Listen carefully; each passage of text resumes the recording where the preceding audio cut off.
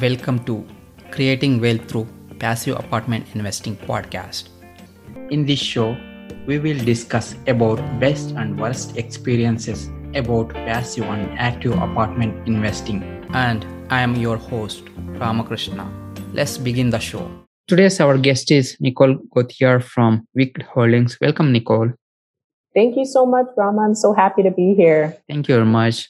And a little bit about Nicole. Nicole is an active and passive real estate investor, and she founded Wicked Holdings with a mission to provide safe, stable, and loving homes to those in need. So with it, she also offered others the opportunity to grow generational wealth through passively investing in real estate with her team. So with that, Nicole, you want to add anything to your background? No, I think that pretty much sums it up. Cool, and thank you. So would you share your thought process of getting into real estate and multifamily space? What is the reason? Yeah, so my reason for kind of getting into real estate was, I spent a lot of time this past year kind of reflecting and figuring out what I was truly passionate about. My background's in oil and gas as an accountant. And so for me, everything that I've experienced work-wise has always been in like the corporate world. But I always felt like there was something kind of missing, and entrepreneurship really has, filled that gap. And for me, what brought real estate along was, the fact that I was always looking at homes on like Zillow. I was, just always, there was something to do with houses, whether it was like interior design that I was trying to learn more about and really, felt passionate about. But yeah, it all kind of tied back into real estate, and I wanted to, help people. And so with that, real estate also tied into that as well. So that's kind of led me to choosing this niche, as you could say. Great. Thank you. So what's your investment philosophy, Nicole? Let's see, an investment philosophy. Honestly, I really look at investing as not only, a tool for those to grow their own wealth within their families. But I really think that, it's important to all bring others along for the ride with you. And if I can provide, passive investing opportunities or other wealth generation, tools to be able to just help other people in their mission of financial freedom and that time freedom, then that's really what I stand for. Just helping others. Got it. So would you share any of your breakthrough moments in real estate space, Nicole? See, breakthrough moments. I've definitely had a few of those as it relates more on the residential side. I've got a project that I'm actively working on currently, and, because it's an older home, it's definitely like thrown me for a loop with a lot of like surprises and different things that has come up that I really wasn't, expecting. And, it's been, a lot of work, but also a huge learning curve for me. And yeah, so my breakthrough has really been, a lot of like the lessons that I've learned from this specific project, like, always like overestimating your rehab, building in a larger contingency than you think when you're dealing with a certain house that, is a certain, year, like I'm dealing with a 1940s build. Now I know exactly what to look for future, houses that I come across that fall within that year range. So yeah, a lot of my breakthrough moments have come from really just kind of taking this house apart and trying to put it back together again for a rental. Got it. So how do you estimate the renovation budget for single family? Would you share like some of your experience? Estimating the rehab, you said? Yes. Yeah. So, I joined a couple of coaching programs this past year, and, with it, they had different rehab tools, like different estimators, like, for example, a roof could cost you anywhere between $4,000 and $5,000. So, on average, you're looking at maybe 4,500. They have basically, it's like line by line. And what I did to kind of, start off, I guess, the offer my offer price was I went through the rehab template, put in, what I thought quite conservatively. And then I had several contractors go out on site and did the work for me. And then just kind of through experience, I was able to tie it back. And then of course, once you've got a property under contract and you're doing all of these rehab estimates, you're still under due diligence, which means, of course, that if your rehab is more than expected and the deal doesn't work, then you can go back and basically renegotiate the contract for a number that does work in line with what you found. So you're going back to contractor, or so whom exactly you're going back? Yeah, so going back to the seller. But you already purchased it from the seller, right? So then only you're doing that renovation. So what I generally like to do when I am estimating these rehabs is I always do that during the due diligence phase. So as soon as I've gotten a property under contract, then I would go out and I would have the property under contract. Then I have my contractors go out one by one. Of course, I don't want to have like all, 3 or 4 that are all there at the same time. I want to be respectful. So then I have them come out and I've got my scope of work, all of the things that I want to have done. And I'll have them advise me, okay, like these are going to be the costs associated with what you want. And we've also got this that's come up. Say like foundation is worse than what I had expected. They'll come in and they'll add that on their bid. And because I'm still in that due diligence phase, then I can go back to the seller and say, hey, look, I can either go for a seller's concessions where I can ask them to fix the problem for me, or I just take it off of the purchase price. Got it. Yeah. Thank you. Thanks for clarifying that. And would you share a little bit more about your passive investing experience? Yeah, so passive investing experience has definitely been a lot easier than my active role in real estate, for sure. Currently, right now, I've invested in 148 units out in Mobile, Alabama. It's actually kind of cool because it is a portfolio of 3 separate apartment buildings. 2 of them are located next to each other, and then one of them is like down the street. But the opportunity in itself has been really awesome in the sense that like even the cash flows on this passive investing opportunity, it's going to start to distribute this month, which is great because it's actually coming right before my own single family rentals going to be done completion of construction. But I say that because, my cash flows on this passive investing opportunity, like just it's more than what my single family rental is. And I've done so much less work.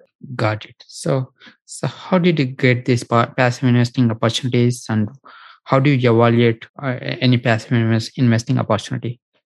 Yeah. So with passive investing, so with this one, I actually knew the sponsor for this specific deal.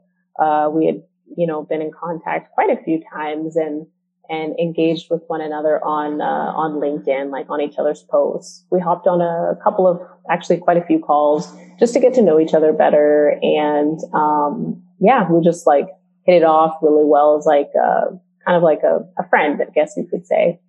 And, so I liked the operators. So I grew to, not only know, but then I liked. And so of course, with all of that tied together, I trusted them. And then they had this deal that had come up and they presented it to me and I wanted into it. So I said, yeah, give me the details, looked at them, really liked the returns. And, I loved the length of the hold on this specific deal. It was a little bit unusual than most because typically your holds are like anywhere between 5 and 7 years. And this was much longer than that. But yeah, no, I like the returns and I like the operator. So I said, yeah, let's go for it. What other due diligence you performed from your side as a passive investor? So I will say that I read the PPM in its entirety, which was several pages. I don't even know. I want to say it was like 150 pages or something like that, but I read that from like front to back. I hopped on their webinar. I guess that was probably the first step, was hopping on their webinar to really understand like all of the details of the deal. Have them walk through like some of the underwriting, the market, who the sponsors were and who they were, and like all of their track records. And for all of them, this wasn't like their first rodeo. So I liked that. And then also with the webinar came all of the other extra details, the PPMs. I liked the returns. It fit right into the metrics that I was looking for. And, so I was able to vet everyone plus the deal itself. Got it. Yeah, thank you. So now you're shifting towards active side. So would you share that experience? Yeah. So I am newer to the multifamily space in the sense that, I haven't acquired a ton of units, but, most recently I had, co-GP opportunity for 24 units. And, I was very excited for the opportunity. I will say that, your network is definitely equal to your net worth. And if you're able to provide value to other people and really like, you push and you stay persistent, not only like within like your team, but just as like your overall individual goals, that, you can really excel a lot, I guess you could say quicker than expected. So that's definitely the first of many, and I'm really excited to continue on in the journey and keep growing. That's awesome. So how did you get that opportunity? So I knew the sponsors really well. I developed a great relationship with them for quite some time.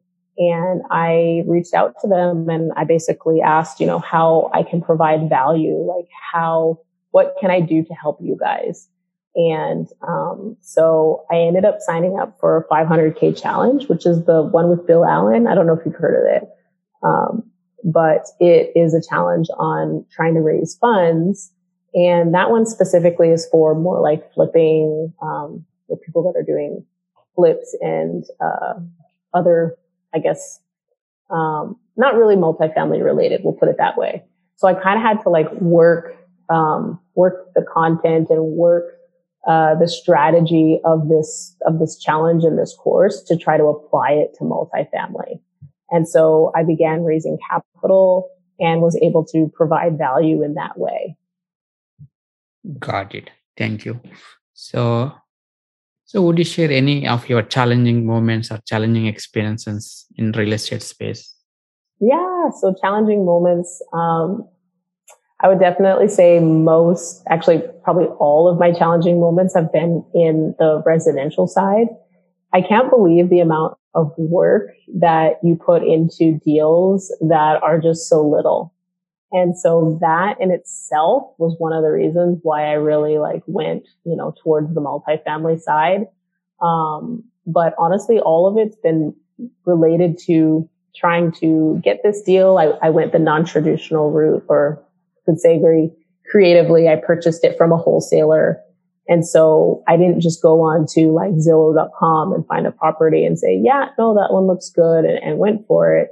I did a lot of direct seller marketing. So driving for dollars, posting on Craigslist, postcards, different mailers, that sort of thing. And so that's also a challenge too, because I feel like you're always like spending money. You're spending, and you're not always like getting anything in return. And so you just have to really remain like super patient and trust that like the process will work out, but you just have to like do it the right way. Got it. Would you share any of your best real estate investing experience so far? The best real estate investing experience probably was like my passive investing opportunity. That one was, I don't know, it's so much easier to be on the other end and have everyone like do all of the work and stuff for you. I would say that the active investing opportunity with the 24 units was like a great learning experience. And I loved it. And I'm really excited and, felt very fortunate to be on that. But it's a lot of work trying to raise capital and be on all of those investor calls and,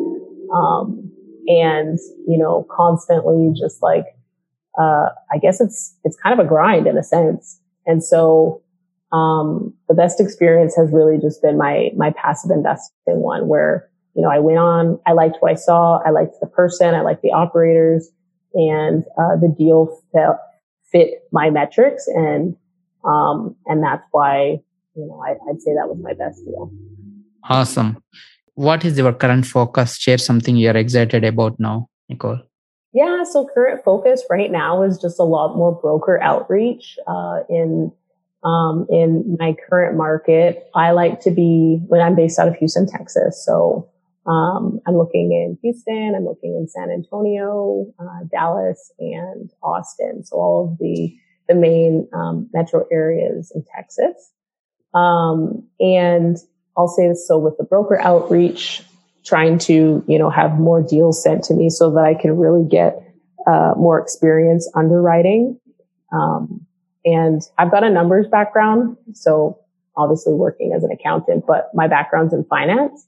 So I love numbers. It just, with underwriting, that's like a whole nother beast in itself. And so you really have to, it comes with practice. So you just have to underwrite deal after deal after deal to really like trust your numbers. And so that's what I'm focused on right now is all of the components of like trying to, be on the active side. So broker outreach, underwriting, and then once I get to the due diligence part, then of course, going through that phase as well. Cool. Awesome. So any one advice that impacted you and what way? Advice. Let me think. I didn't really have, necessarily like a lot of advice that impacted me, but I would say that the one thing that I've noticed with like every real estate professional that I know that's doing things in the industry is we're all very like-minded and we all have a very positive mindset. And I think that like when you crush those like self-limiting beliefs of, oh, it's too big of a deal, I can't do it, or,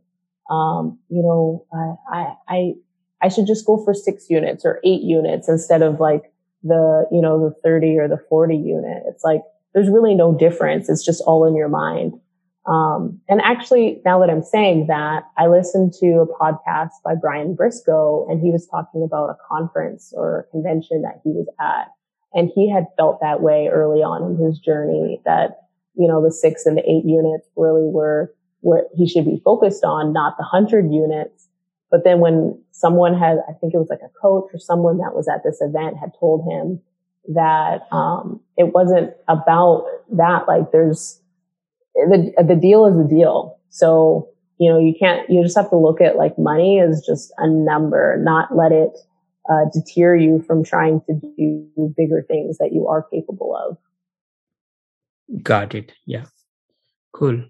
So any books that impacted your life and what way? Yeah. So funny enough, I would definitely say, Rich Dad Poor Dad was a book that impacted me only because it really changed my mindset and my perspective on what an asset and a liability should actually look like. And it really kind of got me thinking about like past experience with like paying off homes or doing different things that I'm like, oh man, like we should have done it this way instead. And I know I can't like beat myself up or anything about it, but it's all a learning experience. But it gave me a lot of like really new, like valuable and new tools to take forward. And that's what really shifted me towards real estate as well. And then another book that someone recently brought up to me is The Go-Giver. And I actually ordered it on Amazon. But apparently that one's been, a huge, huge book for a lot of people in a positive way. So I'm excited to give that one a read. Cool. So how are you giving back to community? Nicole? So giving back to the community, I'm definitely getting more out in the communities that I'm investing in with like my single family rentals or my projects. I focus on inner city Houston, which is in the areas that I look in is very distressed communities. So I'm trying to get out there, and I've been talking to different residents to really find out like what it is that that they need. Trying to make an impact on other people means that you need to find out what they want, not guess or you determine what they need, right? And I think that a lot of people forget that when they're investing, they just automatically assume, oh, they just want like a safe home. Well, maybe they want a home that has like wheelchair access, or maybe they want, a home that's got, a nice patio because those don't exist in the neighborhood. So just different things. And what I've also been doing is trying to hire some of the residents for different things. So today, for example, I had the lawn done at one of my rentals, and I hired someone that lived like around the corner from there and paid him more than probably, they usually would get cutting grass. But to me, it's inexpensive based on like where I'm currently living. So I was super, super grateful for them. And of course, they were grateful for me to have been using them. And yeah, when you invest in other communities, I feel like you should uplift and rise and help the other people that are in that community rise up with you. So I'm working with different residents on just different things like that. And hopefully I can give back in a larger way. Got it. Thank you. So how can listeners can connect with you, Nicole? Yeah, so they can connect with me on LinkedIn under Nicole Gauthier, and that's spelled Gauthier, or they can head over to my website, which is www.wicked-holdings.com, and they can book a call with me or just learn more about me on my site. And I'd say those are probably the two best ways of getting a hold of me. Cool. And thank you, Nicole. Thanks for sharing your experience on real estate, passive and active investing. Thank you very much. Yeah, absolutely, Rama. Thank you so much for having me. It was a pleasure for sure. Sure. If you like the show, please subscribe, share, rate, and review. And if you want to connect with me, please send me a message, info@ushacapital.com. Thank you for listening. Creating Wealth Through Passive Apartment Investing Podcast. I hope you learned something from the show. See you in the next episode. Thank you. Any information provided from these shows are educational purpose only. As always, please consult with your own CPA, legal and financial advisor before investing.